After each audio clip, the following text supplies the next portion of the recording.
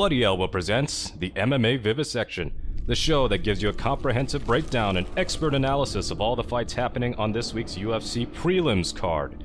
Paid Bloody Elbow Podcast Substack subscribers will hear bonus content, if available, at the end of the broadcast. Be sure to subscribe at bloodyelbow.substack.com for our newsletter and at bloodyelbowpodcast.substack.com for our podcast network.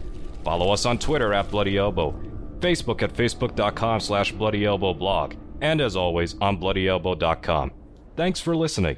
Here are your hosts, Bloody Elbow fight analysts Zane Simon and Connor Rebush.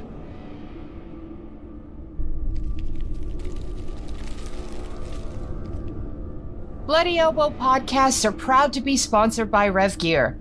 They've been a pioneer in the industry and have grown into a formidable brand and true leader in the MMA gear market. Bloody Elbow listeners get 20% off.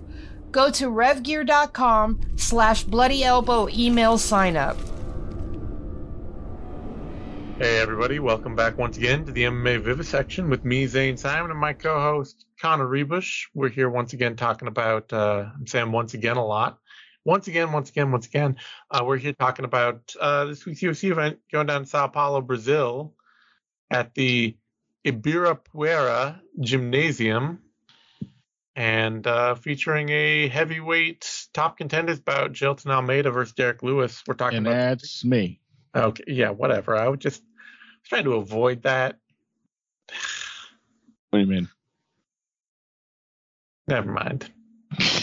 I'm the other guy. That's me. Was my timing off? We're talking about the prelims right now. That's where I was going to get to the point of letting you actually get a word in edgewise. But once again, that's him, folks. That's him. Hello. Yeah, we've already given our sort of feelings on this card in the main card, Vivi, that it's not amazing, but it's fine. I would actually say I like the prelims better than the main card as prelims in comparison to the main card as a main card. I totally understand what you mean. Like, the main card, it lacks a co-main event, you know? Yeah. It's basically just prelims from the main event and then prelims all the way down. There's not a huge distinction, whereas when you're looking at these matchups in the context of I'm expecting to be looking at prelims. Yeah, I actually like these are fine. Most of these fights. These are, interesting bouts with fighters I want to see. They're well booked. And there's only like one or two fights on here. I'm like, I just don't care at all. Which is also the case about like most of the main card. That if any of those was thrown into this prelim mix, you'd be like, here's another one. This looks good. Exactly, which is why I say I like the prelims as prelims more than the main card as a main card. Yeah, got it. Anyway, clear and concise. Yes, that's me. That's him.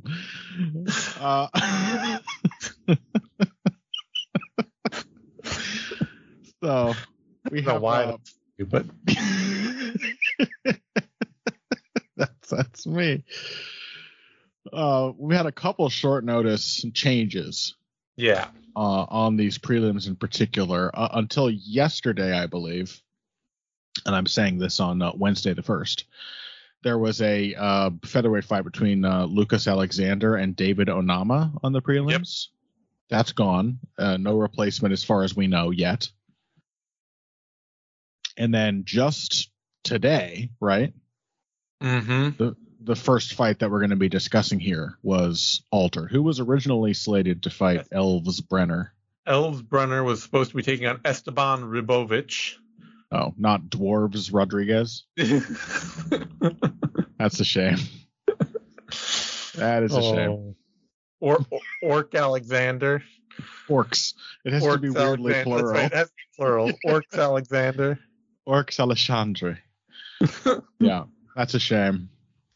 Gnome Silva. I was really looking forward to his fight with Ents da Silva. Yeah. Oh well, too bad. There probably is a Brazilian named Gnomes Alexander. Gnome Silva, surely. rather. Surely. Gnome Silva. There's probably a Brazilian with every single one of these names.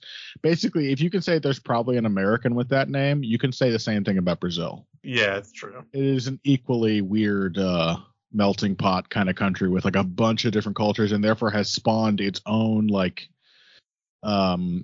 naming identity.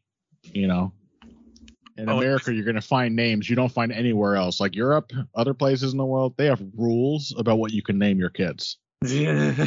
They literally do. Like, like in like Germany or France, like you can't name your kid like, you know, Mangotron. Like it's not allowed. You have to give them like, they have to be named Christian or Hans. Or Hans or something. They have to be named something normal. Dieter, Helmut, Gunther, and Matthias. Those are the only acceptable names for a German man. Whereas in Brazil, as in the U.S., people name their kids absolutely whatever they want. Yeah. But there's definitely an elves, a dwarves, an orcs, and an ents somewhere out there in Brazil. But I did just double check, and Lucas Alexander is set to fight Jeka Saragi on November 18th. Oh, okay. They rebooked him. Okay. So they bumped him out, and Onama is just injured and not fighting. I mean, not cool that Onama is injured, but I understand what's happening now. Yeah. So yeah, our featured prelim here is Elves Brenner, Canyon. It's Kanan, but I'm just gonna call him Canyon. It could also be Kainan. Kainan Krzyzewski, with one of those names where you just look at it and you're going, okay, when exactly did your family make it to South America? Was it? It's not as suspicious as being named like Kanan Hitler. No, it's true. There's a particular type of South American last name that you really do squint when you see it. Like, yeah. Anyway. Yeah, your name is Alexandra Steinmann. Yeah. I'm suspicious. Noted Brazilian light heavyweight for a long time, Durley Broenstrup. Yeah. Suspicious. Krzyzewski could be any, just a Slavic name. Don't even know through the Brazilian lens whether he's Polish or Serbian or Russian or anything. Who knows? Indeed. But the Tapology photo, I will say, of Krzyzewski, he should get that changed because it does not do him any favors. You look at that guy on his Tapology photo, you're like, okay, this is a goofy dude who doesn't really like. He got called up on a moment's notice and looks like the kind of dude you see fighting on Alaska FC or something, you know? Yeah. The reality is that he's basically Elves Brenner. Yeah. He's Elves too. Yeah. A classic film. Starring, I believe, Grizzly Adams. Yeah, never seen that one, Zane? I am no longer at all sure what you're talking about or if you're serious. You should go watch Elves 2. Elves 2 with Grizzly Adams. Yeah, it involves the actor who played Grizzly Adams. Okay. I think he plays a mall Santa, and there's like a Nazi satanic cult, and they're trying to bring back the master race, which turns out to be these fucked up little elves. Oh, nice. Yeah, it's good stuff. Okay. Anyway, he's very similar to Elves. He is really similar. These are both fighters. Like, I think this might be a bloodbath. Yeah. Because these are both fighters who just want to come forward and just relentlessly pressure and attack. And I think it will be a serious sort of opening battle to decide who's going to take the first step backwards. Yeah, neither dude is really all that concerned about defense. Yep. Both of them. I mean, in the Brenner case, the shoot-a-box, they're all these guys that are coming out of the shoot-a-box Diego Lima. UFC has been raiding that gym lately, which not a bad idea. No, they're all awesome to watch. Yeah. All the guys coming out of there, they all clearly idolize Charles Oliveira and are trying to fight like him. I'm sure it's also just part of the training they're getting, but yeah, not like Shooter Box has not forever had a philosophy of relentless aggression and violence. Yeah, but it's more pronounced now. I mean, they're all dyeing their hair blonde. They're all, it's very like, okay, we see you.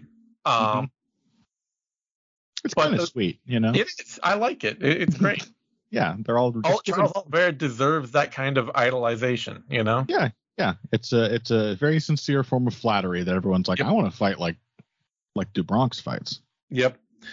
And what that means is very head on line, very forward facing, and very much trying to be there to see punches coming and get hit by them so that you can answer back with some power and with variety.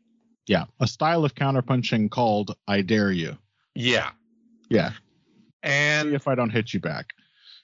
And so, yeah, with Brenner, it's easy to see that as a product of his camp. With Krzyzewski, I don't know, Rivera Black Team is what he's credited with on Tapology, although they're not that good about keeping up with teams. I don't know if it's a product of his gym or just who he is or what, but it's pretty similar. He's very head on line, likes to throw extended combinations, a decent counter puncher when his feet are planted, and when you actually have to push him back, his game is a lot more raw, just like Brenner's is. When who did he fight last? The Georgian, when Kutateladze, Guram Kutateladze, Brenner on the back foot early in their fight, absolutely lit him up. Yeah, I mean his dyed platinum blonde hair was half red within the first couple minutes of that fight. Yep. So yeah, this is very much two dudes who are really only effective when their feet are either planted or moving them forward. And both also, go ahead. You say. Well, just both also in a sort of Oliveira-esque style. Yeah. Perfectly happy to walk themselves right into the clinch. Yep. Where they will also continue doing big damage. Both these guys like to grab a collar tie and smash with elbows, or step off to the side and yank somebody into a vicious knee. And both will shoot whenever they feel like they want to change things up, and are opportunistic grapplers. I would probably even say Krzyzewski might be a little bit cleaner a grappler than Brenner, for my money. If this weren't short notice, I would basically just say flip a coin. Pretty much, yeah. It's like the only X factor that is like an easy out to just be like, well, I guess I'll pick this guy. Yeah, is the fact that Krzyzewski took this fight on, like, what will it be when the fight rolls around? 3 days notice, I guess. Yeah, it's not much. No. So, and for all we know, I mean, it doesn't look like a guy whose style changes much from opponent to opponent anyway. So for all we know, if he is just in shape and is a guy who stays in the gym and stays training, it might not even look like a short notice replacement. He might just show up and do the Kanan Krzyzewski thing. In which case, like I said, I think we're looking at a knockdown, drag out brawl, at least until somebody is forced to give ground, because both of these guys really, really, really want to keep the front foot and to keep pressure on their opponent. Yeah, and have to. Not even just want to. Yeah, absolutely. Yeah. If they can't, their game suffers massively for it. Yeah, and we have seen an instance of Brenner getting punished in that way and just refusing to go away. Yep. And fighting his way back in. And Krzyzewski's one loss on his record is a knockout in the first round. So, we maybe have more evidence that Brenner is more durable. Not a lot. Yeah, Brenner's never been knocked out. Yeah, Brenner's never been knocked out. But he's also been beaten a few times. And although he also did, Krzyzewski did lose at Aries FC4 to Damian Lapalus in a decision that was later overturned. Lapalus failed a drug test. Okay. So you can kind of picture how that fight went. Somebody who's you can pressure them, but it's not as fun as you thought it would be. Yeah, very back foot dependent striker who has a clean striking game. Yeah, genuinely good at evading and keeping himself in open space and sticking and moving. Yep. That's not going to be these guys. Nope. And I think we're both just going to sort of default to picking Elves. Yep. Elvish Brenner, because he had a full camp. Got the Lembus spread. That's right. Yeah.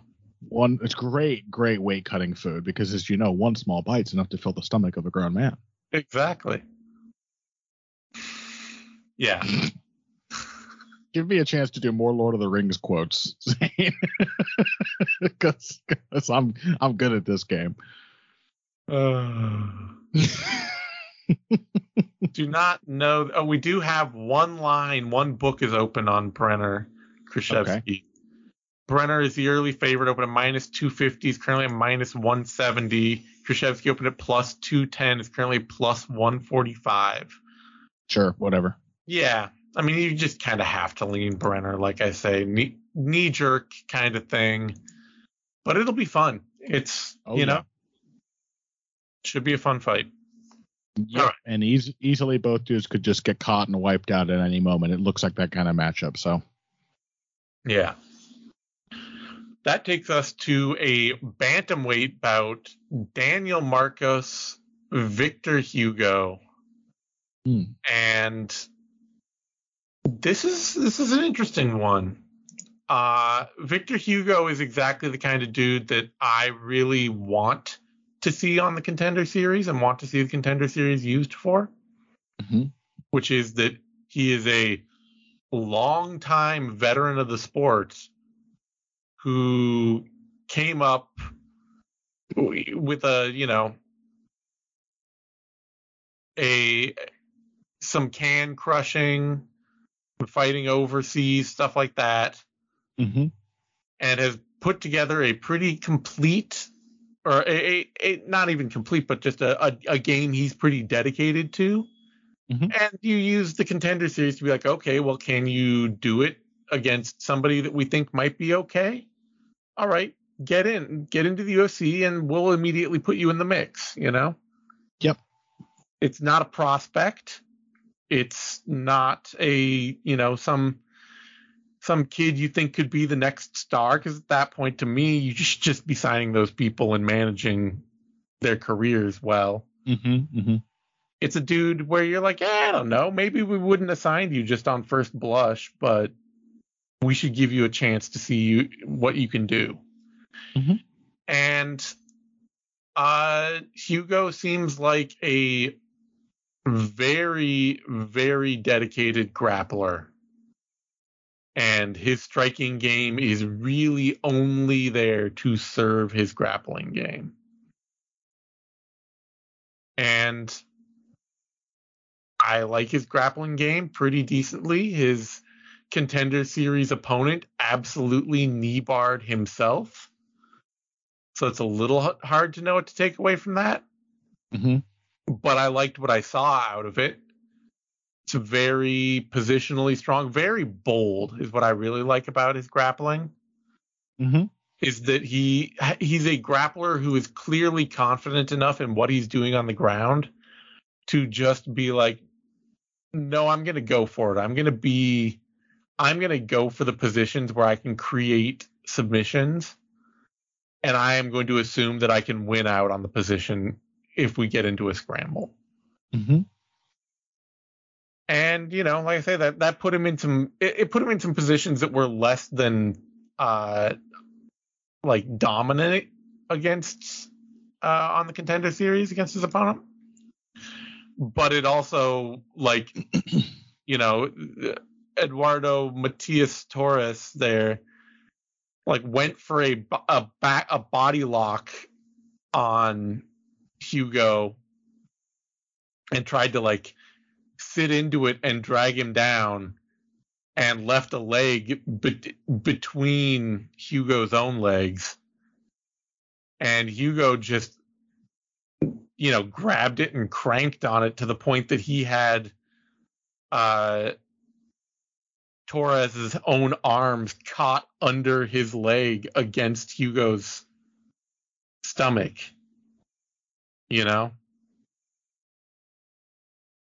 So it just feels like somebody who is really good at has the confidence to just be like, oh, okay, if you're going to give me a position where I think I can grab a part of you, I'm going to make that count in a hurry.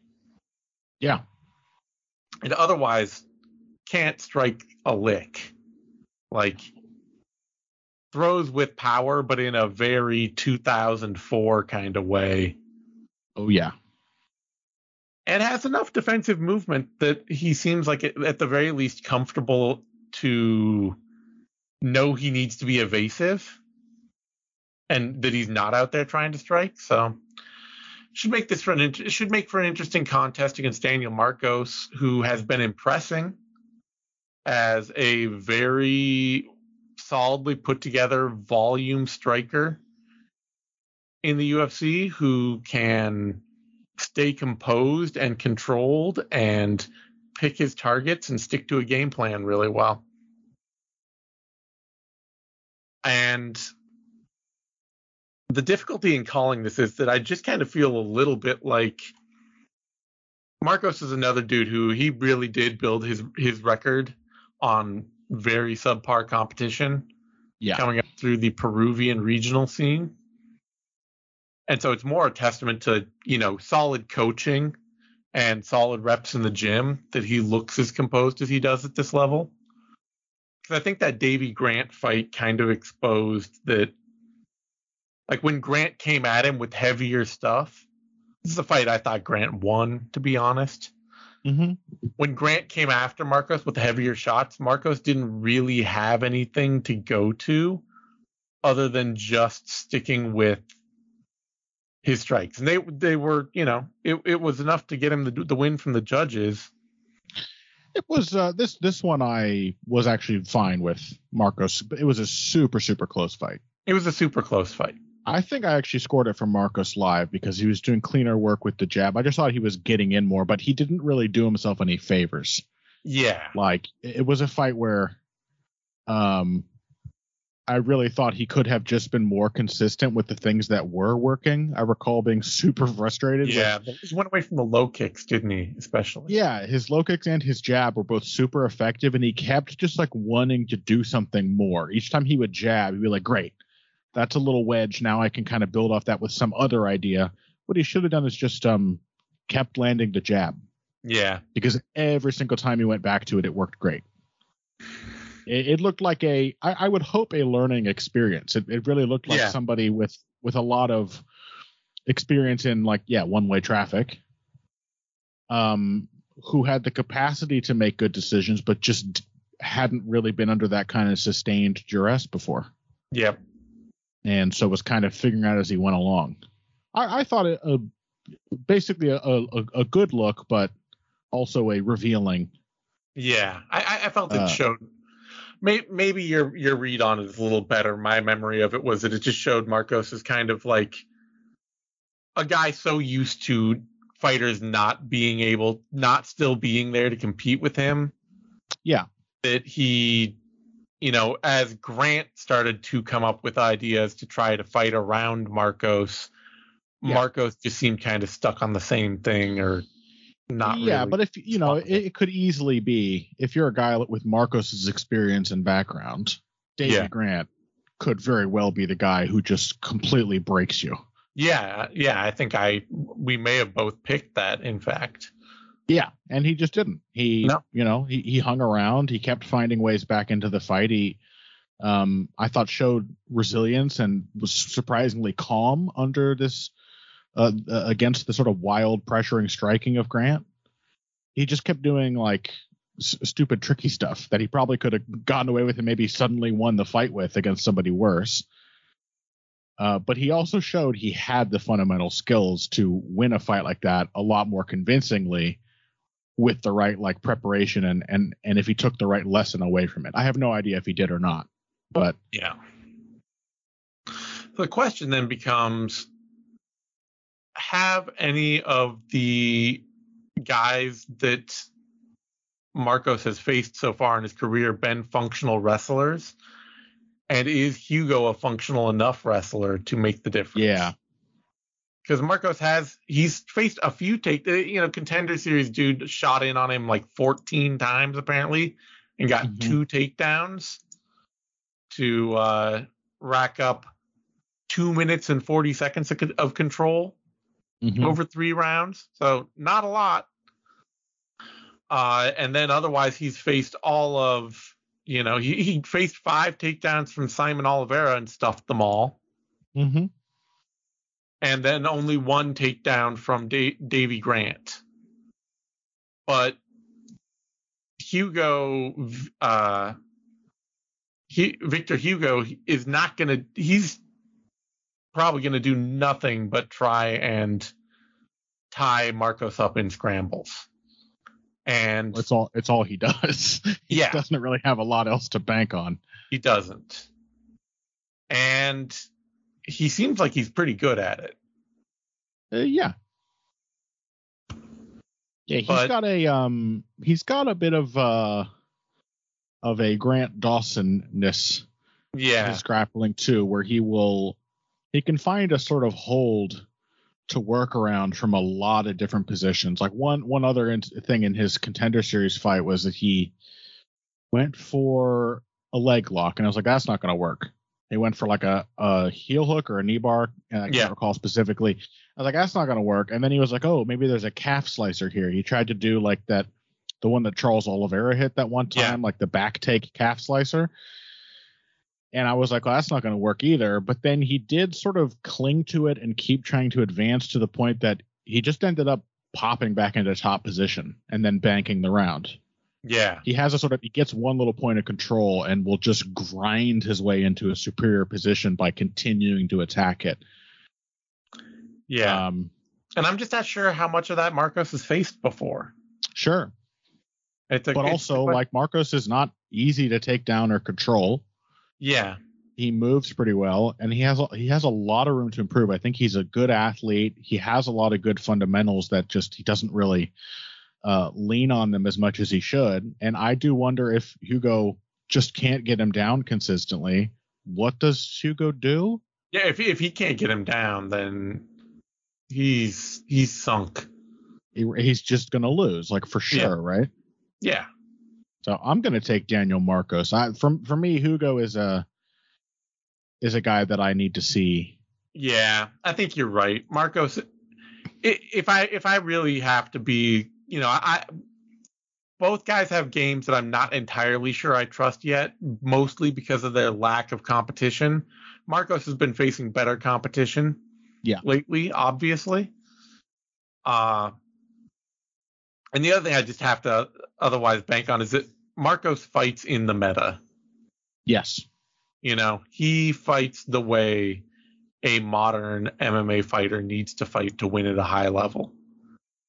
Yeah, and Hugo doesn't exactly have the grappling game because there is a high level grappling style. There's the Khabib legacy, which many fighters are using with success. It's not really what Hugo's game looks like. He's not super aggressive. He is not doing lots of damage or breaking people's wills in these transitional positions. No. He's very frustrating to fight. Yeah. He's more like Hani Yahya. Yeah. So, I'll side with you and take Marcos as well. Yeah. Yes. Yeah. One thing I really like about Victor Hugo's game is his grappling game is how he grapples with the slow decay of Paris's architectural institutions. It's really a theme that recurs in a lot of his fights. Yeah. I was waiting on that one. You were about to move on. I had to make the Victor Hugo joke. You had to make the Victor Hugo joke. You did. Before you moved on. All right. Odds on the fight. Marcos is the favorite, opened at minus 218, currently out at minus 237. Hugo opened at plus 192, currently plus 206. I'm interested to see what happens with Hugo in the UFC. I would love to see him use all of his experience that he's gathered over the time to be a real fun specialist in the promotion in a way that, you know, there's always room for somebody to just have a counter meta. Sure. And I like I say, I like with his grappling how confident he is that he can turn an aggressive attack into the right position, that he's not afraid to go after submissions because he assumes that he'll win out and scramble. Yeah. I like that a lot. Yeah, there's like a kind of a dynamism there. Yeah. That he's willing to do something that's like strategically sacrificial. And so, yeah, it means that he can offer a lot of problems to deal with on the ground. It's going to lose him some fights against people who just simply can't be out-grappled. They're going to crush him because he's constantly ruining his own position. But up to a certain point, that allows him to just continually like find paths to attack along. Yep. It's a bit like Claudio Puelles, you know, and his like brutal submission of like Clay Guida, and he, you know, had a couple of amazing highlight submissions. Then eventually he fought Dan Hooker, and Hooker was just like, I'm not doing this, and he like humiliated himself. Yeah, he looked absolutely miserable. Oh my god. Okay, we need to move on. That brings us to a welterweight bout.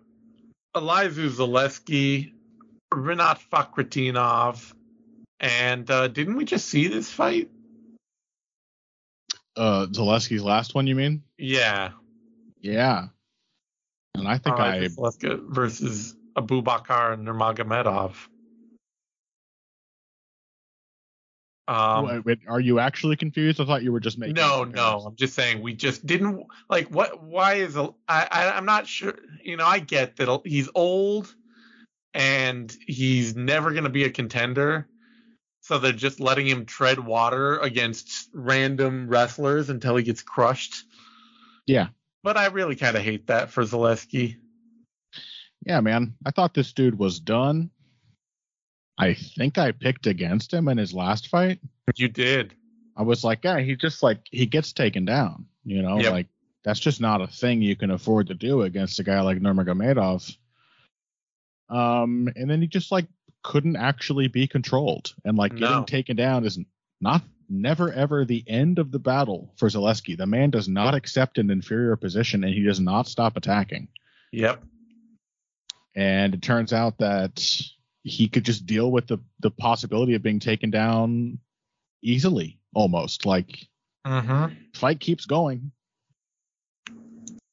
Very difficult to control. And, yeah, I mean, that makes me very tempted to pick him here.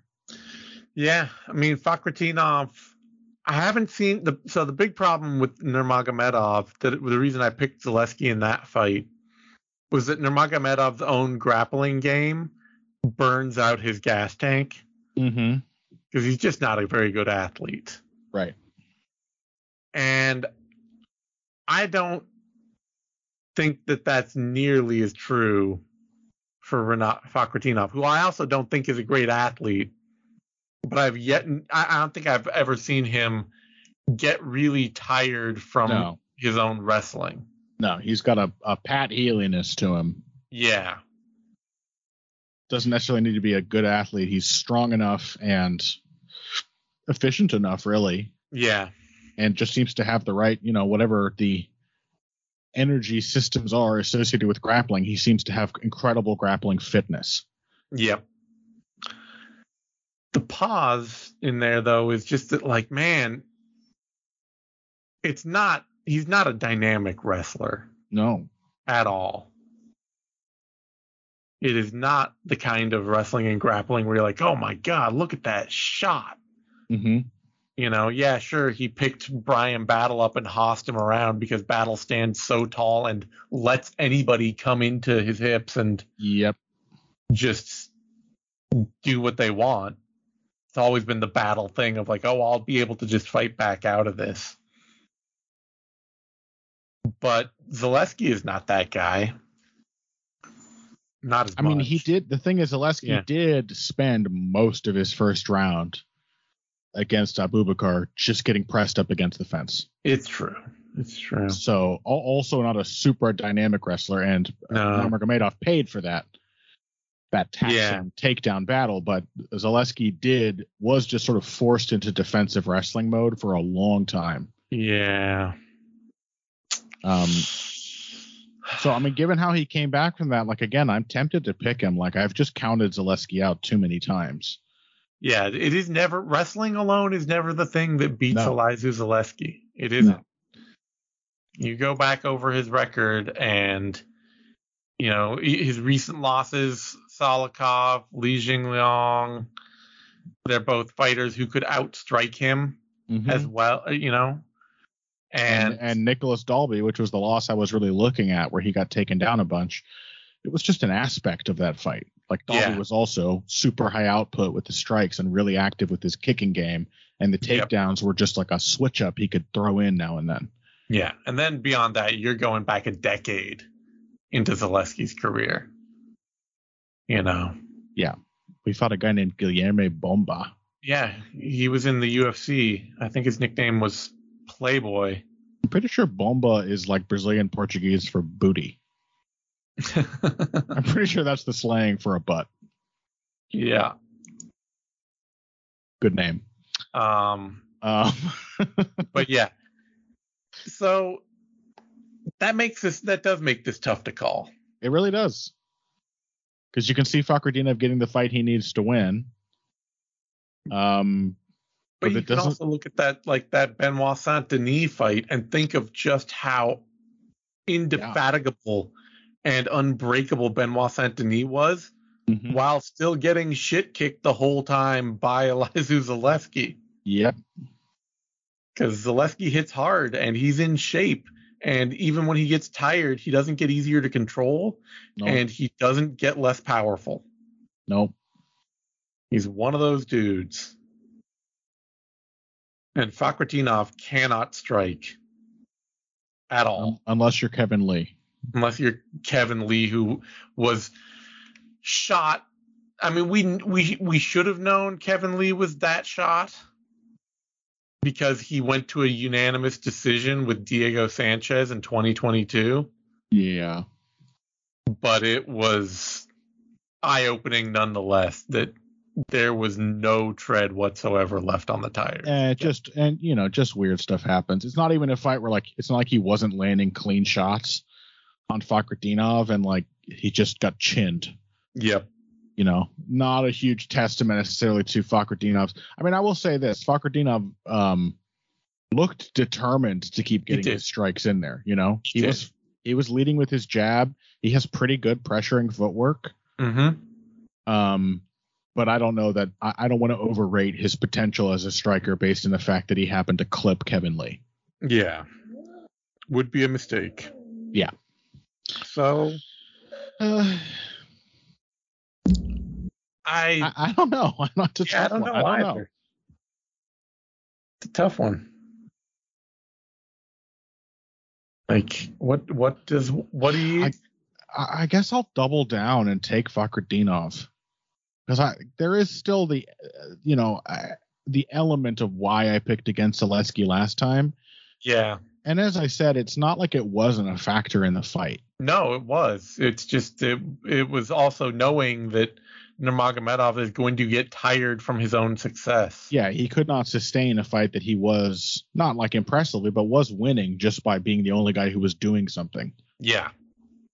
And if you can either take Zaleski down cleanly, which would be better, or just force him into defensive mode consistently, and you're confident and willing to step into him and lead with your own strikes and pretty good at pressuring and keeping him on the back foot, then I guess I'll take Fakhretdinov. But if at any point he does slow down, or if Zaleski can just like counter one of these takedowns hard and get himself on the front foot a bit, who's to say that he can't just put a whirlwind of strikes on Fakhretdinov.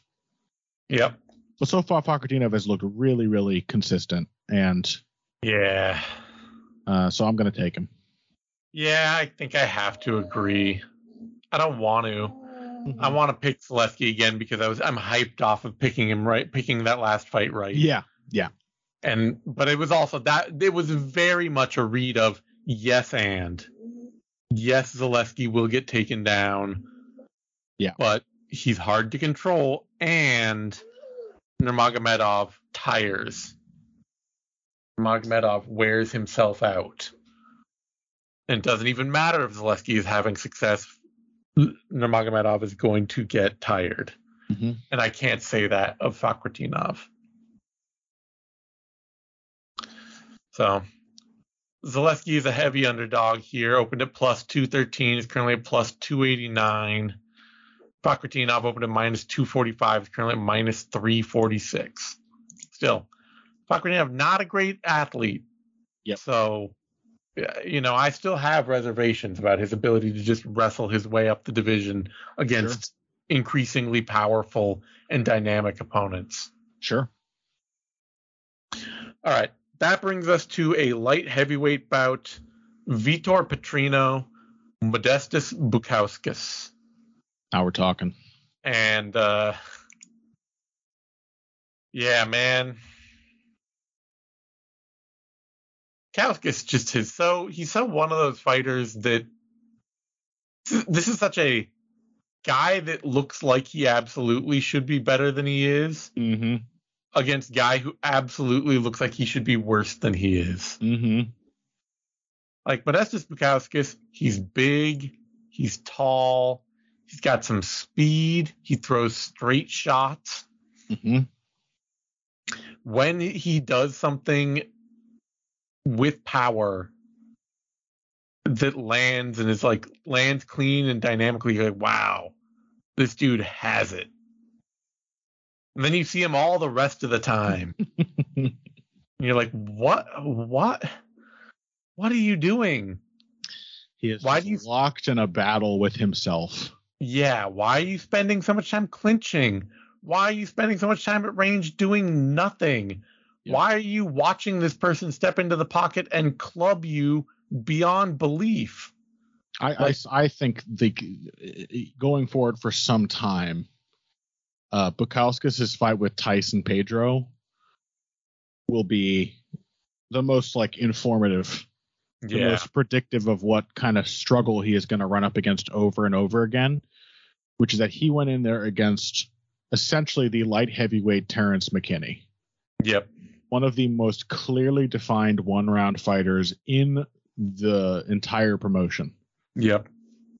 And survived that round, did a bunch of work, had Pedro, who will literally just destroy himself, on rubber legs, exhausted, and almost let light heavyweight Terrence McKinney back into the fight at multiple points. Yeah. He had him in desperately losing position and could not make himself. He could, but it really took some self-convincing for him to put anything like the kind of pressure he needed to put on a guy who was just ready to be finished. Yeah. After 4 minutes, he was ready to be finished, and Bukauskas just took his foot off the gas, and even when he did pressure, could not cook up anything that was not a 1-2. Yep.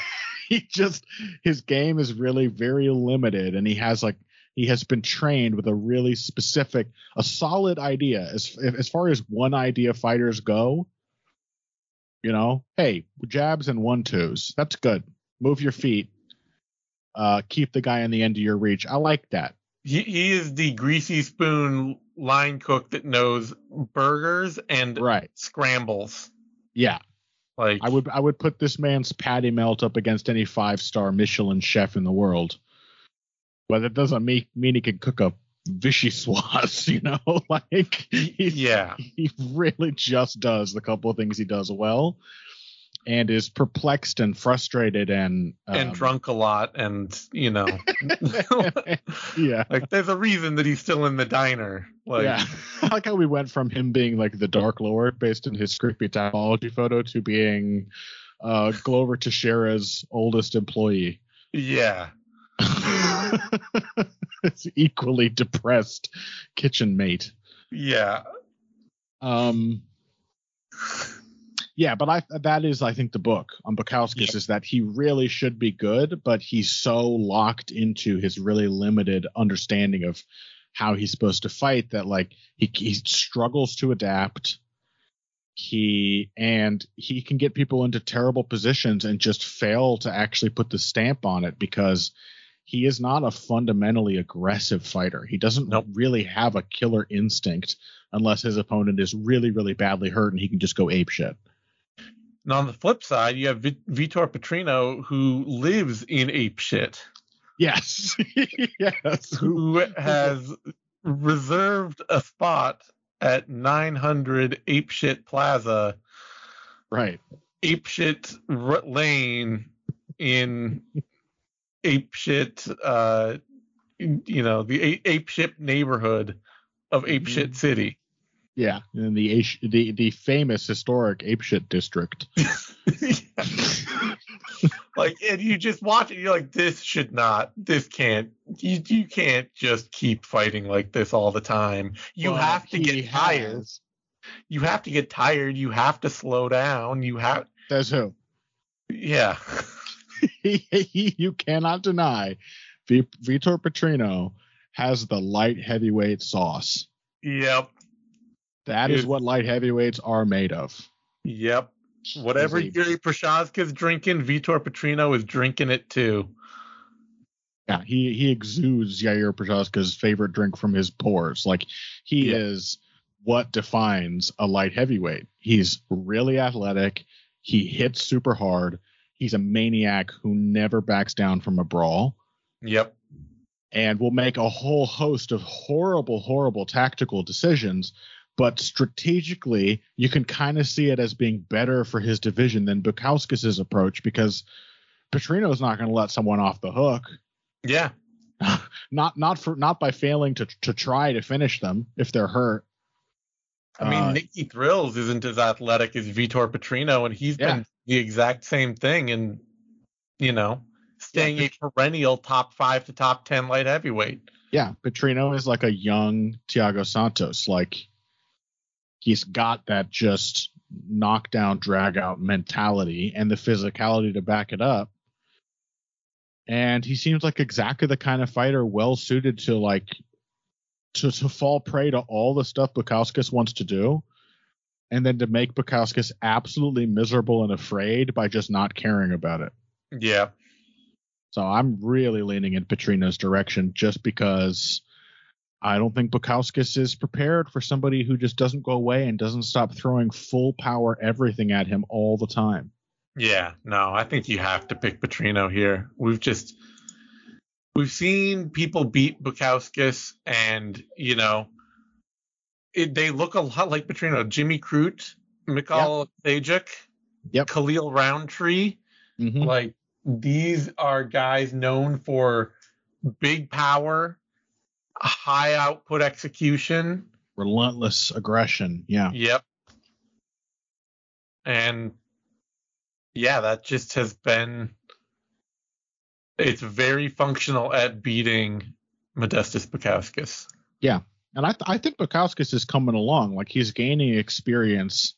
He is a little quicker on the trigger. He is varying his strike, but it's clearly a slow process that is not going to be easy for him. And yeah, I mean, it could be the kind of thing that maybe right at the end of his career, he's actually like a top 5 light heavyweight. And we're like, oh man, where was this guy the whole time?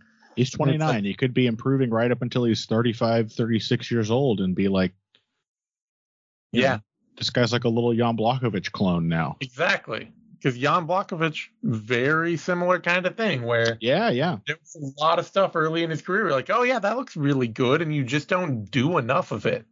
Yep. And or he would do it and he was so uncomfortable and inefficient doing it, he would gas, Yeah. And he just kept doing it and kept building on it and kept working on it until the end of his career now. And you're like, and he's basically just been a title contender for the past 4 years. Mm-hmm. You know? Or champion. Yeah, or champion. Yeah. But as it stands now, Vitor Petrino, he's got the light heavyweight sauce, and I think he is going to simply be too insane and careless.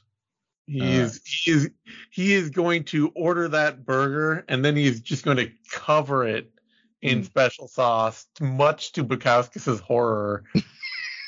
But everybody in the restaurant will agree that it is now a better burger. Wow, heartbreaking for a line cook. Right? Heartbreaking for a line cook. Yeah. All right. That metaphor really got tortured. Yeah, I don't know what's happening. I don't know what we're talking about. I am hungry, though.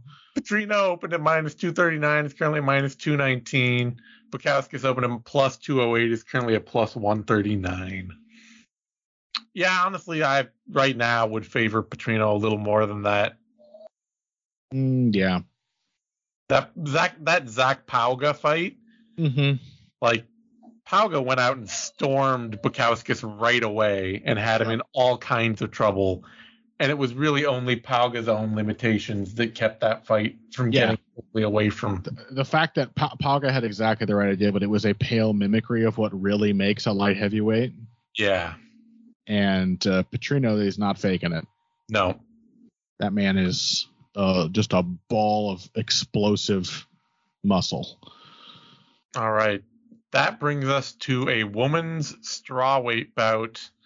Angela Hill, Denise Gomes, and I want to feel like this is too much too soon for Gomes. But at the same time, man, there are just so many ways that Angela Hill can lose. Yeah, man. You know? Yeah, I go back and rewatch that Hill's fight with Mackenzie Dern. And, like, obviously the grappling was a problem, but she came in prepared for that. Yeah, she did really well with it. Yeah. And it became only more of the problem that it could have been when paired with Mackenzie Dern's just heedlessly aggressive striking. She just didn't give a shit. She was like, every punch I throw, so what if I'm in a bad position? I'm just going to keep barnstorming her and adding punches and throwing everything with full commitment. Yeah. And just had a level of dynamism and power and aggression that Angela Hill, I mean, a little bit like what we were just talking about with Bukowskis and Petrino, like Hill as like a not outstanding athlete, but a very well-trained and very experienced fighter. There are these matchups where it's sort of just like you see her doing all this dedicated work on improving her game and coming up with good strategies, and then along comes an opponent who, for whatever reason, just does not actually play by the rules of like how fighting is supposed to work, like what her game is designed to deal with. It's just raw physicality and aggression, and it just blows the doors off Angela Hill's game. Like, and there is a definite feeling that could happen here. Yeah. Because, like, if you look at it like a comprehensive thing, and if you look at like a lot of the fights that Hill has had too lately, a lot of these losses, they are close. Yeah. They are hyper competitive. It's hard not to feel like, okay, Hill just has a lot more areas she can go with this fight where she can make something happen. Yeah. But then you also just think of like, but what if she's getting hit twice as hard as she can hit in every round? Yeah. You know, how much being better in the clinch and being more likely to end up in top position in a scramble, how much does that really help her in the long run if she is getting nailed? Yeah. I'm still kind of leaning in the Angela Hill direction. Yeah. Because I do think it's a lot. Gomes is clearly like impressive. She hits hard. She's super aggressive. She believes in the fact that she's going to hit you really hard. But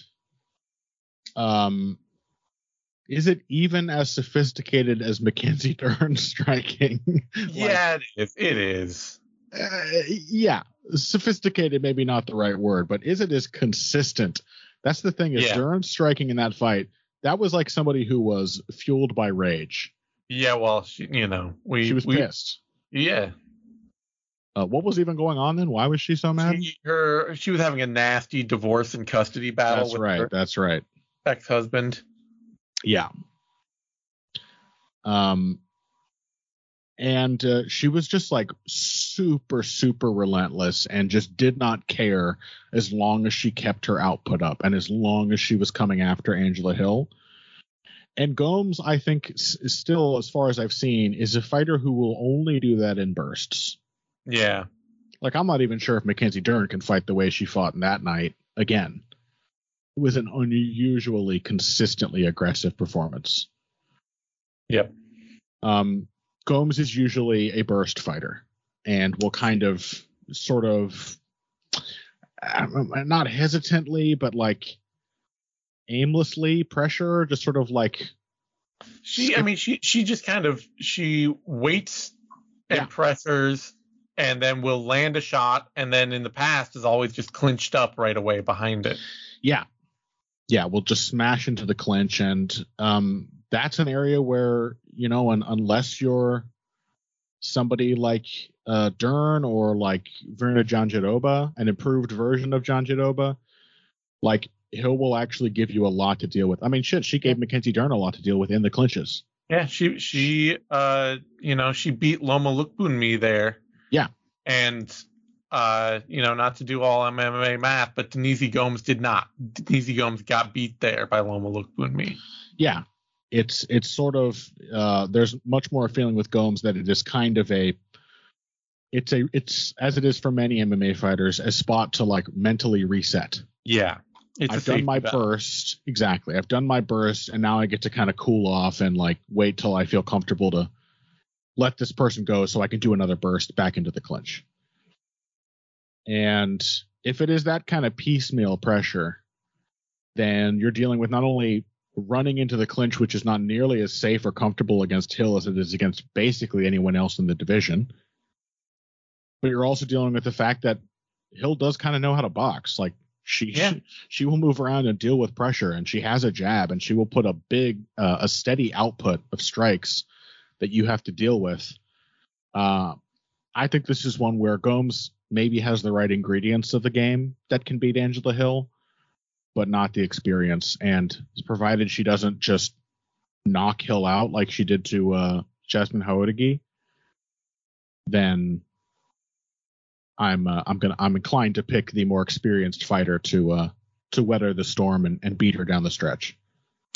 Yeah, it's tough because Gomes is such this fight really feels exactly like what it is, which is kind of a nice change in that, like, Hill is 38 and she fights at this point like a seasoned veteran. Mm-hmm. And Gomes is 23, and she fights like a 23-year-old on the rise. Yeah. And on the one side, there is the the old lions get picked off by the young ones. Mm-hmm. But there's also, there's a lot of room for veteran performances in there against young and inexperienced talent. Absolutely. And the big thing in Hill's favor is that she has still, can you believe it, never been knocked out. Mm-hmm. Ever. And I absolutely do not believe for a second that Denise Gomes is going to submit her. No. The only submission win. It's Rose Namajunas, right? Oh, wait. On Gomes' record, you mean? On Gomes' record is in a grappling bout where she got a cross face. That's it. Yeah. You know, that's doing heavyweight work as a woman's strawweight. Yeah. Getting key locks on people. Yeah. Yeah. And vice on the other hand, as for Angela Hill, there was the shock armbar against Ronda Marcos. Yeah. And there was the standing rear naked choke against Rose Namajunas. Otherwise, she has not been submitted, and she has faced a lot of very good grapplers. Yeah. And I mean, so yeah, I just don't think Hill's getting finished in this fight. Right. And it could be the one. Like Mackenzie Dern was hurting her. Gomes could just crash in and nail her on the chin. She is 38. I didn't expect her to knock out Haotegi either, you know? Yeah. She just clobbered her right away. She's got really good timing on her punches, and she throws them clean and with really solid power. And absolute commitment. Yep. Knowing that she will just crash into the clinch. But provided that shot does not lead to a knockout, things just get a lot more complicated the moment you're done flinging yourself bodily into Angela Hill. Yeah, I think I'm going to go with you and pick Hill here. It feels chancy just because I've seen so many ways Hill can lose. Sure. But I don't have enough trust that Denise Gomes is a 3-round winning fighter against Angela Hill. And rarely is you've seen Angela Hill lose plenty of fights. Rarely is it particularly definitive. It is almost never definitive. She's lost a bunch of decisions. She's lost a ton of close decisions. It seemed like maybe she should win, and she's won a few decisions. It seems like maybe she should lose. Yep. But it's pretty much always really close and takes 3 rounds of super hard, consistent fighting. All right. To that note, Hill opened at plus 140, is currently at plus 115. Gomes opened at minus 156, is currently at minus 127. Odds should just, I mean, I would say Hill should be a little bit favored. I know she's lost so much, though, which is. I think she should be favored. I mean, she has a big experience edge, and I just think there's a tendency to just overrate a low data finish. Yeah. Like, who knows what would have happened in Gomes' fight with Haotegi if it just wasn't a knockout? Like, Haotegi's been hurt early before. What if she recovers? Who knows? Yep. It's not very predictive in my mind. No. All right. That brings us to another women's strawweight bout. Montserrat Conejo against Eduarda Moura. And this seems probably like the most predictable fight on the whole card. Mm-hmm. Honestly, trying to think, was there another one? Well, there's Nascimento Mays, but even that feels more chancy. Yeah. Than this because heavyweight. This is really, and Petrino versus Bukauskas, but even that light heavyweight, a little more chancy. This is just, I can't remember. Is it you supposed to be talking about this? No, it's you. It's you. Okay, good. This is just as predictable as it gets because Montserrat Conejo, she's a lot of fun, but she's a lot of fun kept away from grapplers. Yeah. Like Montserrat Conejo needs to be fighting exclusively scrappy strikers. And then it's like, oh, her one weird trick. That's what it's made to beat. Mm-hmm. It's made to beat people who don't know how to grapple. If you do know how to grapple, then it's one weird way I'm going to give up my back to you every single time I do this. Yeah. And Eduarda Moura is a grappler and a back take specialist. Yeah. And she's huge for women's strawweight. She's 5'6". And Montserrat Conejo is 5 foot even. Probably in shoes. Mm-hmm. And we just saw this fight against Jacqueline Amorim.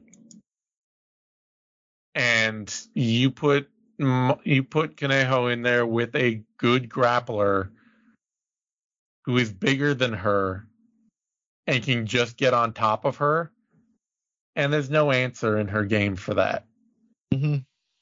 All of her game is built around, I am going to trick you into getting head and arm throwed, from which I can chain scarf holds and arm bars. Mm-hmm. That's it. That's the whole thing. So, yeah, you got to take Eduardo Mora. It's just... Yeah, I'm completely in line with that. Ruiz just has such a, borderline heavyweight game. Oh, yeah. I mean, it is Alexei Oleinik's game to a T. That's right. We have made that comparison before, haven't we? Yeah. Yeah. I just don't. Because without the Ezekiel choke that he would get from the bottom to stop that exact problem that Conejo is having, where people would clinch up with him and he would start locking the choke in, and they're like, I get a free trip takedown. Mm-hmm. And then suddenly they're tapping. Mm-hmm. Conejo has not added that wrinkle into the mix. No. And otherwise just prone to getting out grappled even by going with her own grappling game. Yep.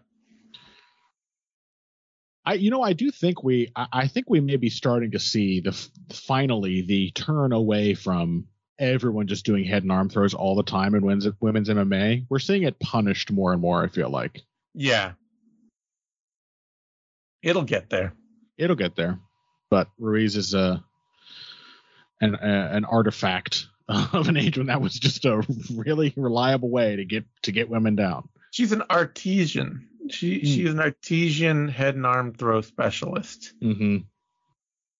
Yeah, no, I'll take Mora as well. Odds on the fight should be very wide. They are. Mora opened at minus 395. Is currently at minus 556. Ruiz opened at plus 324. Is currently up at plus 430. Yeah, it's just these kind of fights. They're terrible for her. You know. Mm-hmm. If I'm her manager and I see this booking, I am saying absolutely not unless the UFC is saying to her, you either take this fight or you're cut. Yeah, but if you're a manager for a UFC fighter, what you're actually saying is, yes, sir, how high, sir? Yeah, it's true. All right. That brings us... Please, will you sign my other fighter on the roster? Yeah. No, of course we'll take that pay cut. Next up is a final fight on the card. Lightweight bout. Mark Diakese, Cowie Fernandez. I'm going to guess it's Cowie. Cowie? He's got that little growl over the E. Cowie Fernandez. Mark Diakese. And rough booking for Diakese, but he has also been looking... He's been looking lost for a long time. He's just got such a weird career, Mark Diakese. Yep. You know, a guy who was really cursed by being able to just sort of fake it. Yep. All through his his genuine prospect phase. Because he is the real bad outcome of high athleticism mixed with bad coaching. Yeah. Because he's just a beast and always has been. And before the UFC, we're just getting into the most hideous wrestling battles with people on a circuit where nobody could wrestle. Yep. And it turns out he couldn't wrestle all that good either, but he was just horsing people off their feet and just being way, way too physical. And then he gets to the UFC. And for a moment, everyone's like, oh, my God, he's an amazing striker because he's that kind of athlete. You just leap in and crack somebody on the chin. And, of course, he hits like a truck. And then you just get into a very, very long phase of his career where he's fighting good, experienced opponents. And it's too late already. He's spent basically this entire time, I guess probably since his first UFC loss, which was the Drakkar Klose fight. Mm-hmm. basically spent that entire time trying to figure out what he should have spent the early days of his career developing. Yep. And has not settled on any particular path, has sort of tacked on and removed skills at random. Yep. And again, because he's such a great athlete, like sometimes he will just look really impressive. And you'll be like, oh my God, he's found the one weird trick to win this fight, and wow, he's so consistent. And then you just find out in the very next fight, like how shallow that improvement really was. Yeah, it really is one of those things where I think the more than anything else, what is shown is that, and likely I think because he was undertrained to start with, is that the reason he was wrestling so much early on is because he is not a comfortable striker. Yeah. And now that and as his career has gone on, that is it's just a really hard skill to get comfortable at. Yeah. And to pick up late. Yep. And that without that skill ever actually getting added, he can tack on a technique, or he can go back to his wrestling, which he's done for long stretches. But the modern meta is so targeted around like, no, you have to be able to throw strikes in volume. That is what you have to be able to do. And if he can't ever find a way to get himself able to do that, the losses are always going to be waiting around the corner. Yeah. So that is and yeah, that's this Cowie Fernandez fight is weird because Fernandez is such a like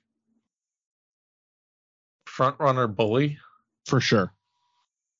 Like all electric techniques, all sniping, like, oh, I can crush you out of the gate. Mm-hmm. And then you go watch his one loss.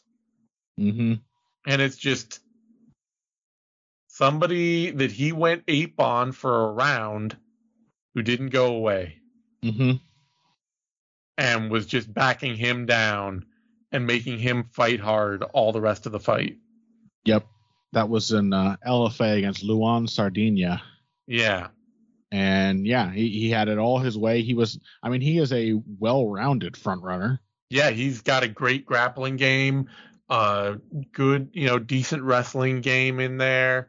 Very sharp with his strikes. Can do some really flashy stuff with his kicks. Yep. In particular, his last fight against Felipe Douglas was like a Peter Ertz style head kick out of the clinch break. Yeah. Really cool. And, he's got a jab. He moves his feet reasonably well. And then he sort of seems to have like the Edmund Shabazian thing where once it turns out the opponent is still there and is coming up with answers, his body just has an adrenaline dump. Yeah. He just gets exhausted. And I don't think it's because he's terribly inefficient. I think it's because he starts to freak out. Yep.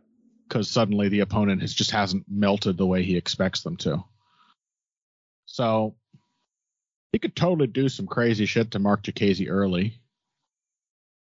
Mark Jacasey could totally be aimless and clueless the entire fight and end up losing to him. But it's not all that difficult for me to see a version of this where Jacasey just sort of stumbles on the way to win by still being there. Because one thing Mark Jacasey has is that he is very tough. Mm-hmm. He is really, really hard to get out of there. I know he got submitted in his last fight, but typically Mark Jacasey will hang around and will get dead tired and just not stop fighting. Yeah, he's only been stopped in the first round once in his whole career. Mm-hmm. And that was against Rafael Alves, who is himself a super top shelf athlete who can pull out those kinds of, amazing one-off, just I hurt club and sub moments. And it has to be noted that Fernandez, his only submission wins are arm bars, which that's not a great, I don't trust that even a little. So if Fernandez was not the kind of guy who will self-destruct, I would probably be inclined to pick him. Oh yeah. It is the Tyson Pedro thing. It is the tendency to inflict his own, to self-inflict the deterioration over the course of the fight, whether or not Mark Giacchese is taking the correct approach to wear him down. That has me picking Giacchese. And we don't know that is entirely going to be true forever. It was true in one fight.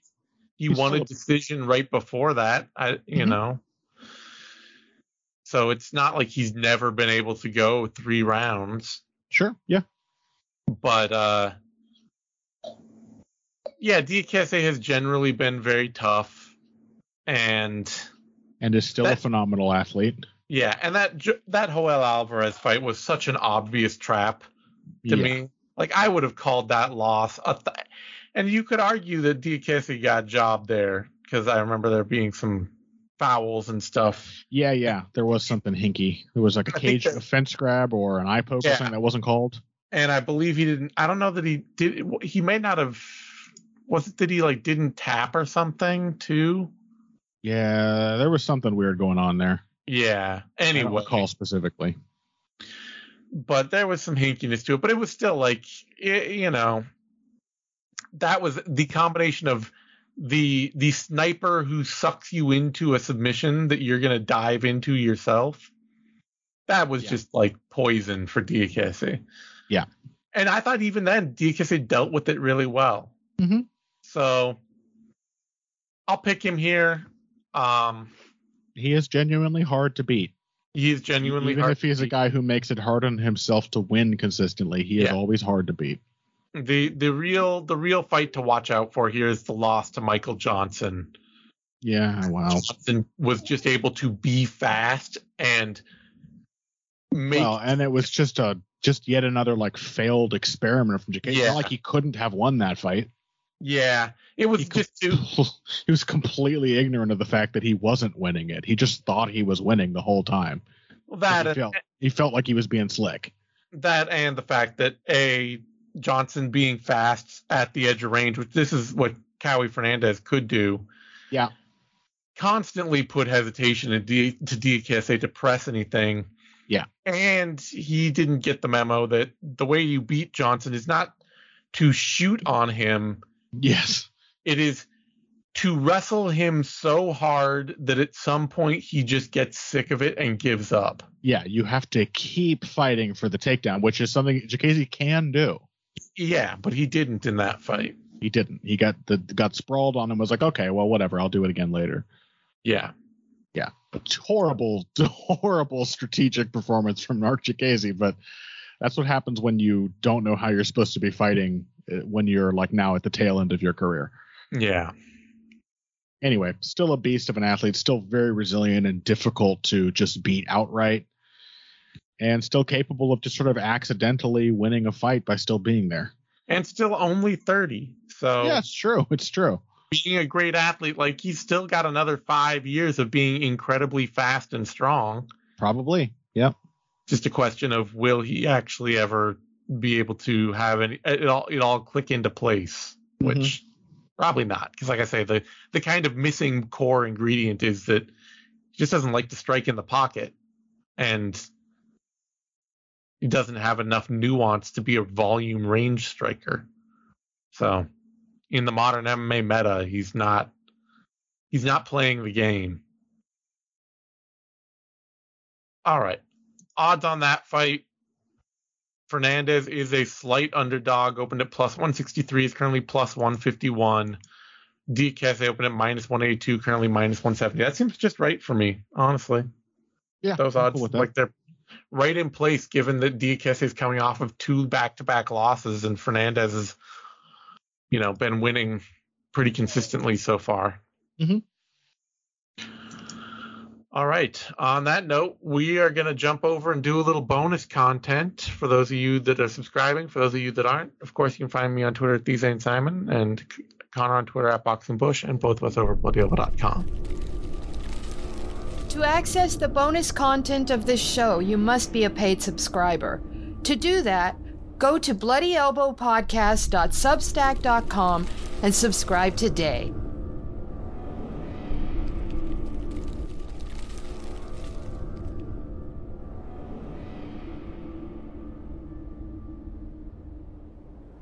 Thank you for tuning in to this Bloody Elbow podcast production. Subscribe at bloodyelbowpodcast.substack.com. Give us your email and receive notifications when your favorite shows drop straight into your inbox. We're also found on a wide variety of podcast outlets. Just search for Bloody Elbow Podcast and you will get new shows throughout the week, including the MMA Bunker and MMA Tete-a-Tete shows with Kid Nate, the Level Change Podcast, the Hey Not the Face Podcast, the MMA Vivisection main card and prelims UFC preview shows, the 6th Round Post-Fight Show, the Show Money Podcast, and the MMA Depressed Us.